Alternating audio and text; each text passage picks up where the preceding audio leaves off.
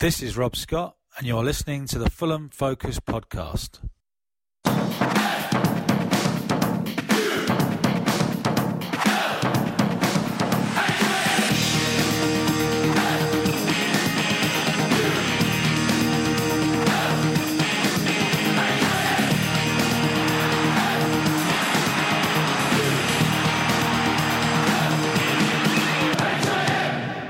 Fulham. Hello, welcome to the Fulham Focus podcast. My name's Matt Boisclair, and we're back after the first tedious international break of the season to talk about some proper football. We've got a chat about a man who made his mark with both Fulham and West Bromwich Albion coming up, plus a preview of Saturday lunchtime's match with the Boing Boing Baggies too. But before any of that, thanks to Rob Scott for opening the show. Rob made 95 appearances for the club during the 90s, scoring 17 goals, and made a big contribution to the 96-97 Mickey Adams promotion season. He was described by his former manager as someone who would play anywhere and always give his best, a top professional who never gave me any trouble. You can read Rob Scott's Q&A with Danny on our website, fulhamfocus.com. He's tall, he's fair, he always combs his hair. Robbie Scott, we salute you. Right, joining me firstly is the man with the stats, the only man called Arter who's not serving a suspension this week. It's our very own Stato, Matt Arter. Are you good, mate? Hello, I'm good, thank you. Good stuff. And a man who shares a first name with the surname of one of Fulham's finest legends of all time and a surname with an undesirable area of Glasgow. He's neither a legend nor is he undesirable, though. Just don't call him Carlton. It's Morgan Cowton. Evening, Morgs. Hello, mate. How's it going? All right, let's get into it and talk about our favourite Hungarian, Zoltan Gera. Fulham. Okay, so we're playing West Brom on Saturday lunchtime, and a player that is very dear to both Fulham and West Brom is Zoltan Gera. He signed for Fulham when he was 29. He was out of contract at West Brom, turned down a new contract at West Brom and decided to come to us instead. And it all worked out rather marvellously for him and us in the end. Morgs, can you remember when he signed? What did you think of the signing? He was quite a good player at West Brom, wasn't he? Well, yeah, I was really excited because I remember I left uni a couple of years before, and one of my housemates was a really big West Brom fan, and he was basically a hero to him. And so, we were talking, and I said, we've signed him. It's like, yeah, I'm really pissed off. I can't believe he's left us. The world's ending. So that's always good. And this was, pre-Twitter as well. So, you can't really get sort of reaction of the fans. But when you sort of someone has loved the player so much, and, you see him on Match of the Day and all that. But it was, I thought it was a really good signing. It's one of those players that you would consider possibly unremarkable, but that he works hard. And I think it was, it was a great signing, especially on the back of the season before. That's right, yeah. That sums up my feelings completely, actually. I thought he was kind of an unremarkable signing, but a bit of a workhorse, and I thought we might get a few goals out of him. What do you think, Stato? Do you remember us signing Zoltan Gera? I do. Not to make either of you feel old, but I was 14 at the time when we signed him. Right. So, I was a typical teenager who played a lot of FIFA, so I just knew Zoltan Gera as this midfielder who played for West Brom, and then obviously on Match of the Day, he'd score the odd screamer here and there for West Brom. And then when we signed him, again, it was pretty uneventful. It was a free transfer. We didn't think much of it. But wow, what... he's turned into one of our icons, and it's just goes to show what a free agent signing can do for us. Yeah, I think his form in the league was never really as good as his form in the Europa League, was it? I mean, he will be forever ingrained with us because of the goals and his performances that he scored in Europe. And we were chatting today, weren't we, on WhatsApp, and kind of talking about what would his career have been at Fulham had Andy Johnson not got injured? Because Andy Johnson and Bobby Zamora were kind of like the front two, weren't they, the previous season? In 08-09. And then Gera kind of came to fore in the Europa League season, 09-10, didn't he? So, it was an interesting question, talking about, what would have happened had AJ been fully fit. And, obviously it was very unfortunate what happened to Johnson during his time at Fulham. And, when he was fit, he was firing for us. And, that you'd think, would that bring Gera down the pecking order? it probably would. But then, I also think, during the Europa League run and, during that time, Gira didn't necessarily play as the second striker. He was sometimes out in the wing with Dempsey behind Zamora. You had Simon Davis in the fold as well. So, if we would not have had that as big of an impact, but you can only wonder what would have happened. Yeah, I think Gira and AJ are obviously two very different types of players, aren't they?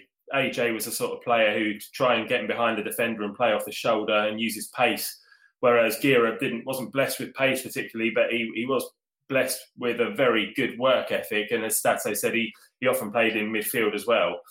But he kind of converted into a second striker and formed a really decent partnership with Bobby Zamora during that Europa League, Morgs, didn't he? Yeah, I mean, it was, I was watching it, since probably I was living in Australia at the time, so I was getting up at sort of stupid o'clock to watch these games. And he always stood out as, one of our sort of key players. And then obviously sort of as the later rounds progressed more and more so. But there was something, sort of watching him, he was very different. Obviously, AJ was very clinical. He was a proper striker with a bit of pace, whereas Gira had this, whilst he was a workhorse, he also had this ability to turn on a sixpence.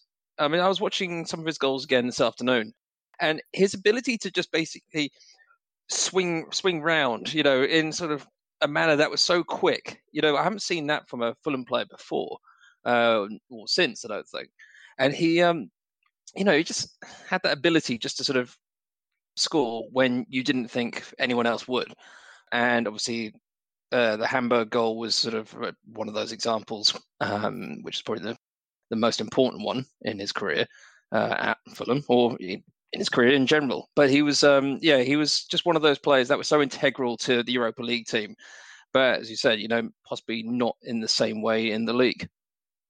Yeah, there's a couple of goals that stand out when you talk about almost turning on a sixpence with his back to goal. There's the Hamburg one, and then he did a very similar sort of thing against Chelsea at Stamford Bridge as well, where kind of took the ball, took a touch, and then just buried it beyond the keeper. And United as well, the Man U game. Yeah, that's true. Yeah, kind of flicked it up, didn't he? I don't know if he miscontrolled it with that touch when we beat doesn't matter. 2-0, but does not matter. No, absolutely not. But if he did miscontrol it, and then his second touch was absolutely sublime, wasn't it? We'll come on to his goals then. So I'm just going to list the ones in the Europa League to begin with. He had the one against Basel. Then he scored the first one against Shakhtar. And then he scored two against Juventus. And then, of course, he scored the one against Hamburg as well, and set up the equaliser in the final as well. So, of his goals in Europe, if you can remember them, which one, Stato, would you say really stands out as?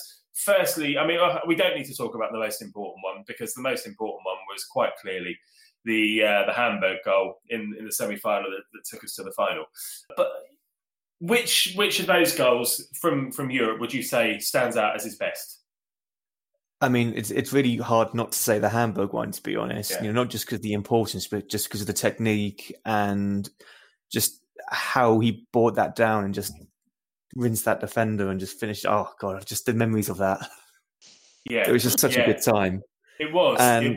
I remember the first goal that Simon Davis scored. I didn't even celebrate that goal. I thought, I'm not going to get too excited here because one goal isn't enough, after Petric gave them the lead. But once that second goal went in, I just went mad and lost my voice.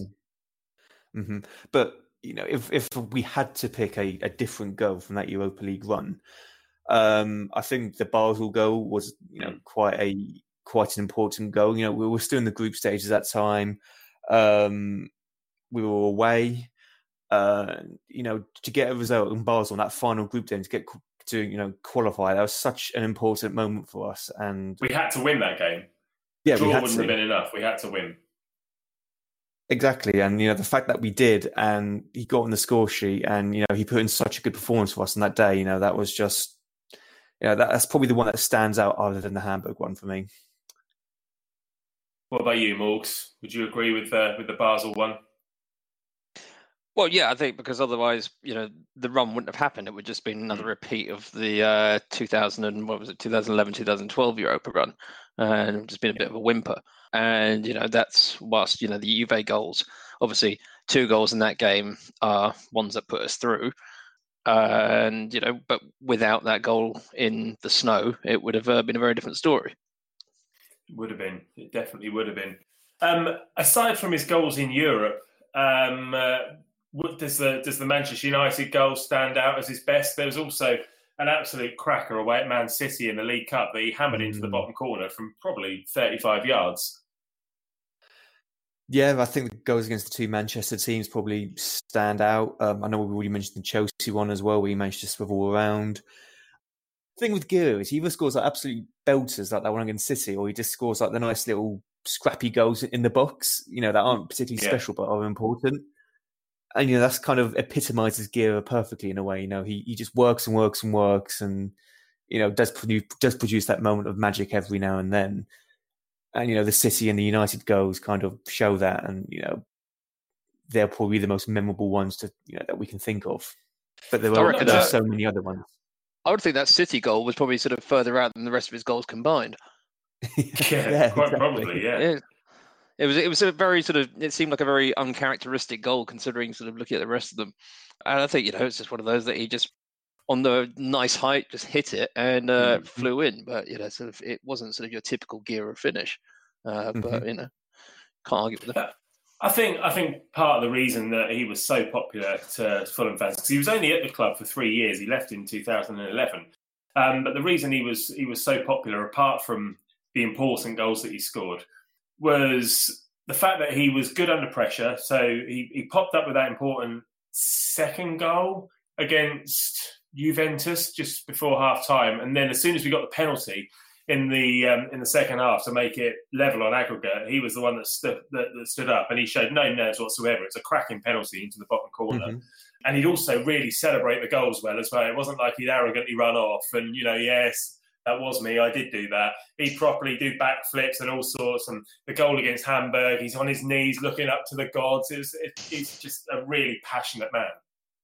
I think he's like he's the sign that probably epitomises, what that Roy Hodgson team was about. We signed him on a free, and he wasn't, the flashiest of players, and he wasn't, no one who's a non-Fulham fan looked at Giroud and thought he was an amazing player, but his work rate and, his passion and his desire to stick to the game plan, which is, a big part of Roy's, mentality of all of his teams, it just perfectly summed it up. And I think Giroud was, the perfect player, to fit into a Roy Hodgson system. I think especially after sort of, coming so close to going down, he needed to bring in players that did install that sort of work ethic that maybe hadn't been seen from the team that Sanchez put together. And he obviously had talent as well, which helped, which maybe a couple of them didn't have at the time. And it's, that was the exact signing that was needed, that type of player. If, what's his face, Klein had been about, or, whoever had been putting the stats together, that would have been what he'd been looking for back then. Yeah, that's a really good point. And of course, he was player of the season in 2009-10, the Europa League season. So his work rate and his achievements didn't go unnoticed by the Fulham supporters. Okay. In 2011, he was coming to the end of his contract, and we played Arsenal on the last day of the season. Giroud's on the bench, and as he comes off the bench, he gets a big ovation. I remember the Hammersmith end singing Zoltan Giroud, we want you to stay. He was on the pitch for a couple of minutes, and he went flying in with a 2-footed tackle and got sent off immediately. So his career came to a really unfortunate end at Fulham. Do you guys remember that at all? I don't actually remember it, to be honest. It was only when we were prompted in the group chat today about his final game for us. And looking back on it, it was quite a bad challenge, wasn't it? And I think it wasn't the best. It was quite uncharacteristic of him, to be honest. Must have been quite wound up, and quite the adrenaline pumping because of the ovation that he got, and he was just doing his absolute best. But he wasn't that sort of player at all, was he? He wasn't the sort of player. I never really remember him being dirty at all. But yeah, that was quite uncharacteristic. I was just thinking, sort of after a season of playing under Mark Hughes and sort of being frustrated with his lack of game time, he was probably just so pissed off with him and just like, so much sort of frustration built up over the course of a season that I imagine he was sort of, if he'd been given the ball again 30 yards out, he probably would have just taken a sort of pot shot straight towards goal, but instead, the person that came nearest him was the one that got the pot shot. And you say it was uncharacteristic. It was definitely not what you'd seen from him over the last 3 years, and it was a passionate tackle. Let's call it that rather than dirty.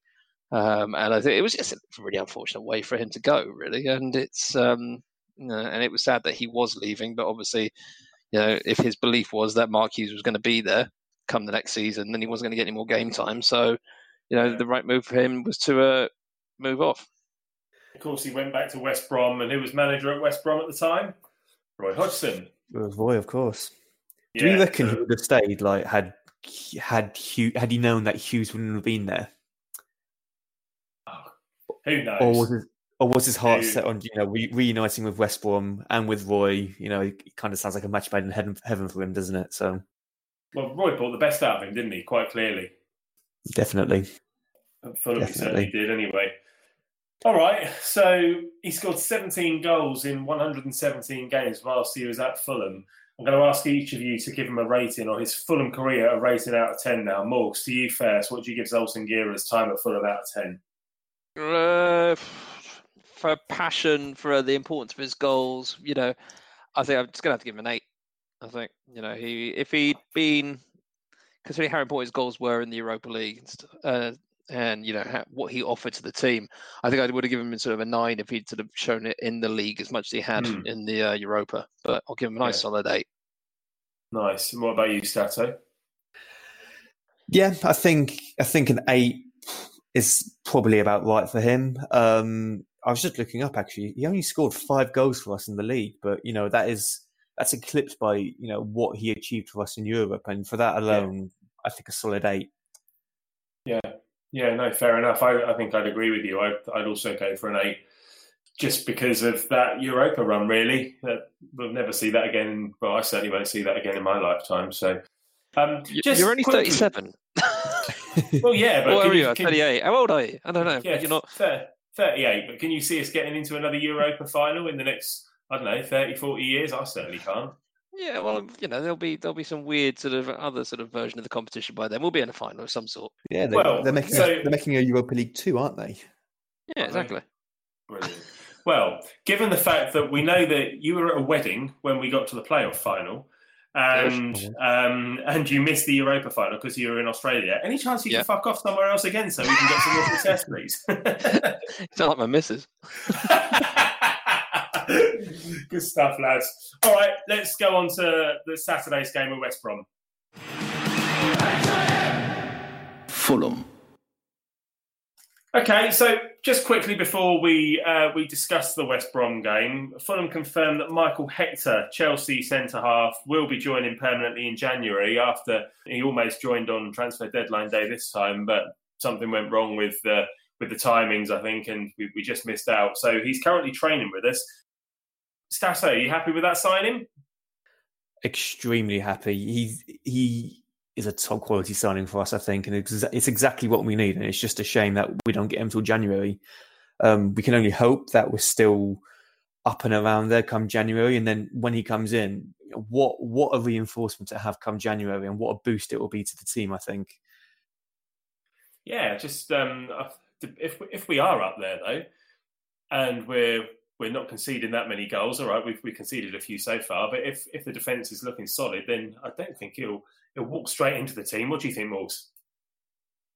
I think it's a great signing. I don't know a huge amount about him. I've done a bit of reading up and sort of looking at sort of responses from Sheffield Wednesday as Chelsea fans and whatnot, and it's the signing that we needed in August.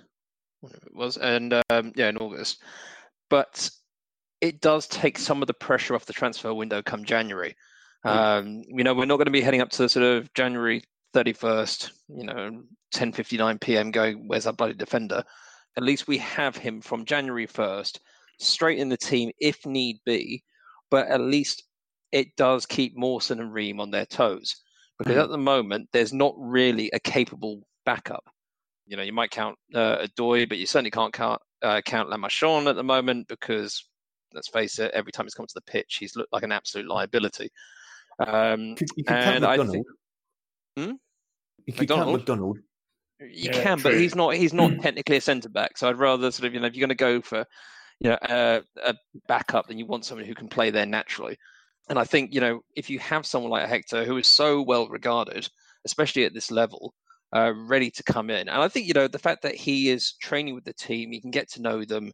Hopefully he'll get some PL2 games if he's allowed to play in that. They might organise a couple of behind closed doors friendlies for him. I think it's a very savvy sort of business to get it done right now. So I think, from that point, well done to Tony Khan and all that lot. And I think, as long as he can sort of, stay fit, keep up his sharpness as best as he can, with 3 months without football. And, sort of hopefully come January, he can, come straight to the side if we need him. Otherwise, as soon as one of Mawson or Ream sort of lose a bit of form, or inevitably when Mawson gets injured, he can step straight in. Yeah, no, fair enough. I'm looking forward to him joining up with the first team in January. One man that we won't be seeing again, though, and there was not a dry eye in the house last week when he left, was Fabry, who joined Mallorca on loan. And genuinely a really sad one for me was Floyd Ayite, who joined some team in Turkey called Biligi or something like that. Something like that. Yeah, of course. Really sad to see Floyd go, and I think everybody at Fulham Focus wishes Floyd all the best, especially for his performances in the season when we got promoted. I would have liked to see him stay this season, to be honest, but obviously he wasn't seen as somebody who was going to be playing many games. So yeah, all the best to Floyd Ayite. I think from that, Floyd sort of knew that he wasn't in the first team. He's 30, 31 now. Yeah, let's say that. I think, and it was the right move for him. You probably got half decent money over there, opportunity to play first team football. And I would have liked, same as you, I would have liked to see him stay. I'm more than happy to see Neeskin sort of go off, because I think those two are kind of competing for that, extra place on the bench, as it were. So it is sad to see him go, but I think, from his point of view, you can't sort of, say that he wasn't making the right move. I think from the Fabry point of view, I mean, I think when he signed, the reaction of the Besiktas fans to him joining was just like, I was expecting this, unpassable keeper. I felt really sorry for him. I think he wasn't given a chance. I think, he didn't look great in those first two games, but then no one did. And he just seemed to be a massive scapegoat for it. And I've said it before, I'm not a massive fan of Betts. I don't think he's that good. And I think he gets sort of, a lot of leeway just because of, him being, one of our own, as it were. So I think, it would have been nice for him to have been given more of an opportunity, but I really hope he does well in Mallorca, and, it'll be nicer in winter down that way anyway. Yeah, definitely. Good luck to him. All right, let's move on to Saturday's game against West Brom. One man who has very recently been part of West Brom's plans is Stefan Johansson. I think he might be back in the team this weekend after Harry Arter's suspension. Personally, I think Harrison Reed will do the Harry Arter defensive midfield role, and Steph Joe will come back into the team. What do you guys think? What do you think, Stato? Are you expecting Steph Joe to be back in the team this weekend? Yeah, I'm fully expecting Reed, Johansson and Kearney in the midfield three. Although Arter has got off to an excellent start for us in that defensive midfielder role, I think I'd quite looking forward to seeing Reed and Johansson playing together. Obviously for Cardiff, we had Reed and Arter playing together, and it didn't work as well as we thought it would. Arter doesn't quite have that box-to-box stamina that Johansson has. So I'm quite looking forward to seeing Reed, who's probably a bit more defensive-minded than Arter, just kind of sit back, almost play a K-Mac light role almost, and Steph Joe to be his usual box-to-box. And I'm hoping that gives Kearney the opportunity to, get forward a lot more and create a lot more chances. I've noticed, in the last few games, he hasn't really been going forward as much as he used to. Maybe it's the style of play that Parker likes to, implement. But no, I'm fully expecting to see those three in the midfield. Yeah, absolutely. Just to say, last season from January, Steph Joe played 14 times for West Brom. scored twice and got 3 assists. I can see him scoring this weekend, to be honest, but we'll come on to that shortly. So West Brom are something of a yo-yo side, Morgs, aren't they? They're in 4th position at the moment. They've made a good start this season. They've won 3, they've drawn 3, they're undefeated, scored 7 goals and only conceded 3. Do you see them as promotion contenders this season? Yeah, for sure. I think they are a good side. I don't think they'll be automatics, but I think they'll certainly be in the playoff fight. I think Bilic had a bit of a mixed time at West Ham, but I think he's a decent manager, and I think he'll do pretty well at this level. They do need to sort of maybe have a bit more consistency. I think so they've been a bit, they haven't. I can't remember what you said the record was, but they haven't actually lost too many. But they had a bit of a lucky escape. 3 wins, 3 draws. 3 wins, 3 draws. Okay, Yeah. Well, that's not too bad then, is it? But yeah, I think they'll definitely keep going. I think towards the end of the season, whether they have a huge amount of squad depth or not, I don't know. But they are a good quality side, and I think if they have the right organisation, then they should be sort of a difficult team to beat. And I think it'll be a hard one this weekend. I think without Arta there, who has been, I think he's been our sort of standout player since he came into the team. He brings that sort of solidity that no one else has been able to bring. And I think it's almost like K-Mac in the promotion season. And obviously K-Mac is not the same player that he was in the promotion season. So bringing him in, is probably unlikely. But, I think it'll be a tight game. I don't think there'll be a huge amount of goals in it. There maybe 1 or 2. But yeah, it will be a good game. With that in mind then, Stato, do you think that a win in this match is a real statement that we are serious about going up? Absolutely, I think so. Especially, we haven't won in 2 games now. And if we don't win, on Saturday, that's 2 home matches in a row that we haven't won. And let's be honest, in the Championship, if we're looking to get promotion, that's not good enough. And especially, this is, I was going to say this is probably the first big test, but we have played Cardiff away and Huddersfield away, but, they're not particularly in good form. This is probably one of the first form teams we've come up against. And, getting a big win here will be a huge confidence boost for the players, for the manager. And, and it could set up that momentum we need to go, some mazy winning streak, on the lead up to Christmas. Yeah, completely agree. I think it's a massive game for us, and yeah, it could be a real springboard to get the season back on track after the loss at home to Forest, and then the point that we gained against Cardiff. But before that game, I was hoping for a win as well. So I'd really like to see us win this one. Plus, post sort of international break as well, it'll be quite interesting to see how we come out, because obviously, when you get the players come back, we've had a few sort of out and about, dotted around the planet. So it will be interesting to see how Mitro and Ream. Mitro scored, didn't he? He did. Scored for Serbia. I don't know how Ream did, but no. Yeah, they're playing Luxembourg. He scored. He is 1-0 away to Luxembourg. Yeah, so take him off. We're recording this on Tuesday evening, and assuming that some of you guys are listening to this on Thursday morning this week. Yeah, we're recording it a couple of days early. So England are currently 5-1 up at half time as well, which is amazing, really.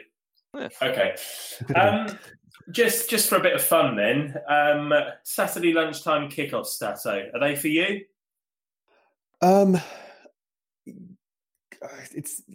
I want to say yes, but the whole point of lunchtime kickoffs is so that the big TV corporations can get as many televised matches out there as possible, which is fine. But you need to think of the fans. So this doesn't just go for the lunchtime kickoffs. This goes for Friday night games and Sunday games. So Friday night we played Huddersfield away.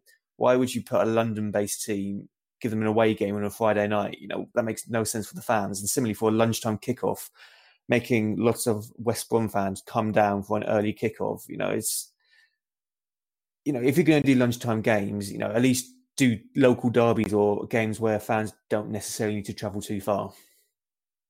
Yeah, I mean, for me, I'm a big fan of a 3 p.m. on Saturday, and anything else is just, I can't stand it. But if it's not my team that's involved and I'm doing nothing else on a Saturday, then I'm quite happy for a 12:30 game on a Saturday. But if it means I've got to go all the way to, I don't know, Huddersfield or wherever to see my team play on a Saturday lunchtime, then I'm not that keen. What do you think, Morgs? I see it from the point of view of, games like, Villa Birmingham or Man U Liverpool or whatever, where from a security point of view, you have those games at sort of midday, 12:30, so the fans can't get too pissed and start beating the shit out of each other.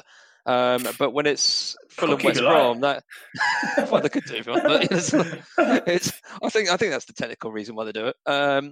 But from a point of view of Fulham West Brom, it's like, come on, that is not a 12:30 on a Saturday game. That is a 3 p.m. kickoff. Yeah. Or a Sunday if you must. But I'm the same as you. I like my Saturday 3 p.m.s. I know they're few and far between these days, but unless you're trying to protect me from having my head kicked in, I don't want to have a game closer to breakfast than lunchtime. Fair enough. That's a good way of putting it. Right. In front of me, I've got the stats that Stato you lovingly prepared for us earlier. As always. So, as always, exactly. Fulham and West Brom have met 82 times in the past, with Fulham winning 27 and West Brom winning 36. So we need to redress the balance there for sure. Fulham have won 3 of the last 8 meetings with West Brom. There have been 4 draws and just the 1 defeat. So I guess we're slightly ahead in more recent times. We last met in the 2014 season when there were 2 draws. But the last time we met in the Championship was way back in the Jean Tigana season. In April 2001, we drew 0-0 at the Cottage. And then earlier in that season, we won 3-1 at the Hawthorns as well, where Sean Davis grabbed a couple of goals. That was a really good game, that one. Former players that we share with West Brom. Obviously, we've already mentioned Stefan Johansson, who was on loan there last season. Berdinio, the aforementioned Zoltan Gira, who we spoke about earlier also. Nicky Shorey, we had him on loan, I think, the left back. Giles Barnes, did he ever play for us? He was on the books. He was definitely on the books. I remember him waving on the pitch once, but I don't think he I've done that. Team, did he? Of course you have. Jonathan Greening, Europa legend. Jumanji Camara, the Great Escape season legend with his fantastic goal against Man City away. Pascal Zubabula, legendary bench warmer. Super Jeff Horsfield, legend. Inamoto, Kieran Richardson, and Paul Pesky-Solido as well. So we've had a lot of players shared with him over the years, and that's just the more recent years as well. So there's quite an affiliation between the 2 clubs in that sense.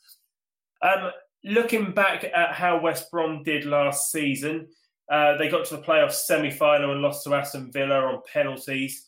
Bizarrely, they sacked their manager, Darren Moore, towards the end of the season, whilst they were already quite nicely placed in the playoffs. Yeah, and it cost them promotion in the end. Well, I don't know whether that decision did, but they didn't go up, so let's say it did. They won 48% of their away games. They lost 8 out of their 23 away games. Hopefully they will be losing this weekend. They scored 34 goals in the 23 away games and conceded 31. And 59% of their goals away from home came in the second half. So with them being more likely to score in the second half and our defence being quite leaky at times, I suppose, I guess we need to watch ourselves. But they did have Dwight Gale last season. I think we've already mentioned their results this season with their 3 wins and their 3 draws. Key players, Stato, do you want to run us through some of their key players for this season? I've penciled Sam Johnson, the goalkeeper, Kenneth Zahor, and Charlie Austin. Anybody else we need to watch out for? They signed Romain Sawyers from Brentford, and he was always quite an important player for Brentford. Not that I like saying that at all. I haven't seen much of West Brom so far this year, so I haven't quite figured out how they like to set up under Slaven Bilic, whether it's any different from what it was under Darren Moore last year. I think last year under Moore, they allowed to play 3 at the back with wing backs. I'm not sure if they've been utilising that at all this year or not. Obviously, they've still got long-staying players like Chris Brunt. He's still there, I think. Always dangerous, particularly at this level. And also, is James Morrison still there? Who knows? I think he might be. No. Is he not? No. Doesn't look like it. So, I think they're very much going through a large transition period. Over the summer, they lost a lot of players that they kind of retained in the Premier League. Players like Jay Rodriguez, Craig Dawson. They've all moved on to Premier League clubs now. So there's almost a mini rebuild going on there, and obviously they've got off to a great start. And obviously Kenneth Zohore, and Charlie Austin, they've got some considerable firepower there in the Championship. Zohore scored 25 goals in 60 Championship games for Cardiff, I believe. Charlie Austin scoring 66 goals in 132 Championship games for various teams, including QPR, Burnley. There's another team as well, I can't quite remember. So, they're going to be a dangerous team. Yeah, okay. Well, with that in mind then, what do you think the score's going to be? What's your prediction? I want to say a Fulham win, obviously. I think... I want you to as well. I should. I'm just a bit... Go on. It's a bad thing that I'm a bit hesitant about that, though. But I want to say Fulham. I want to say a 3-1 win for Fulham. I also want to say that if we don't win, given how fickle football fans are, I can expect to see the first Parker out chance coming if we don't win on Saturday. Oh, surely not. No. Given how fickle football fans are. It's already happened, hasn't it? Were people not saying that after the Barnsley defeat, the first game? Yeah. Just a disclaimer, I'm not part of that brigade at all, but, you can definitely see that happening if we lose against West Brom, which won't happen. Definitely won't happen. Good man. So what did you say the score was going to be? I want to say 3-1 for them. 3-1. Good man. All right, what about you, Morgs? What do you think? I don't think there'll be that many goals in it. I think, I'm the same as Stato. I'm not quite sure if I want to say a Fulham win. And on that note, I'm going to say 1-0. I'm going to go for a clean sheet, but I don't think there's going to be much in it. It's bold. I was thinking 1-0 as well, and I was thinking Stefan Johansson's going to get the goal. And then last minute, one of their players is going to be clean through, and he's just going to go in and completely take him out with some kind of kung fu kick to the chest or something. Classic Steph. Or as he calls it, a tackle. Yeah, exactly. All right. Well, okay. Well, I think every time we've done a podcast so far this season, everybody said it's going to be a Fulham win. So that's a good thing, because this time last year we were not happily, but readily predicting Fulham to lose every week. After the start of May. No, it's only a few weeks into it. We're only just over a month into the season. I think it's going to be a little while before we start doing the flippant. Oh fuck it, we're going to lose 4-0. Yeah. There was still optimism at this point last year. I think. Yeah. Well, there's more optimism, and there's more reasons to be optimistic this time. We've made a decent-ish start, so we're there or thereabouts. So good stuff. All right, guys. Morgs, any other business before we go?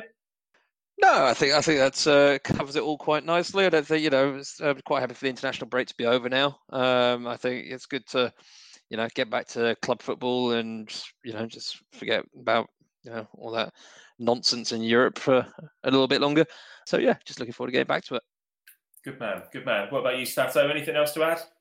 No, yeah, likewise. I'm just looking forward to the international break being over. It's great that England are winning, but it's against teams like Kosovo and Bulgaria. I mean, roll on club football. Yeah, completely agree. Nice one, lads. Okie dokie.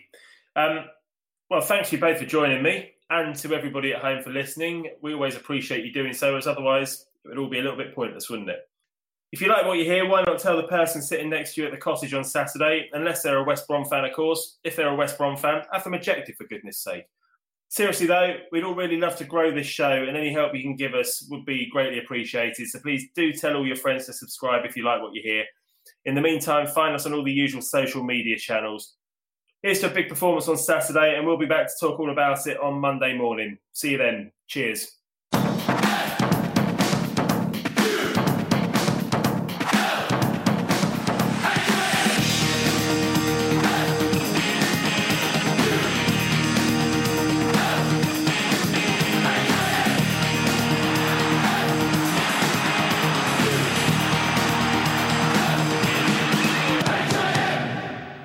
Fulham.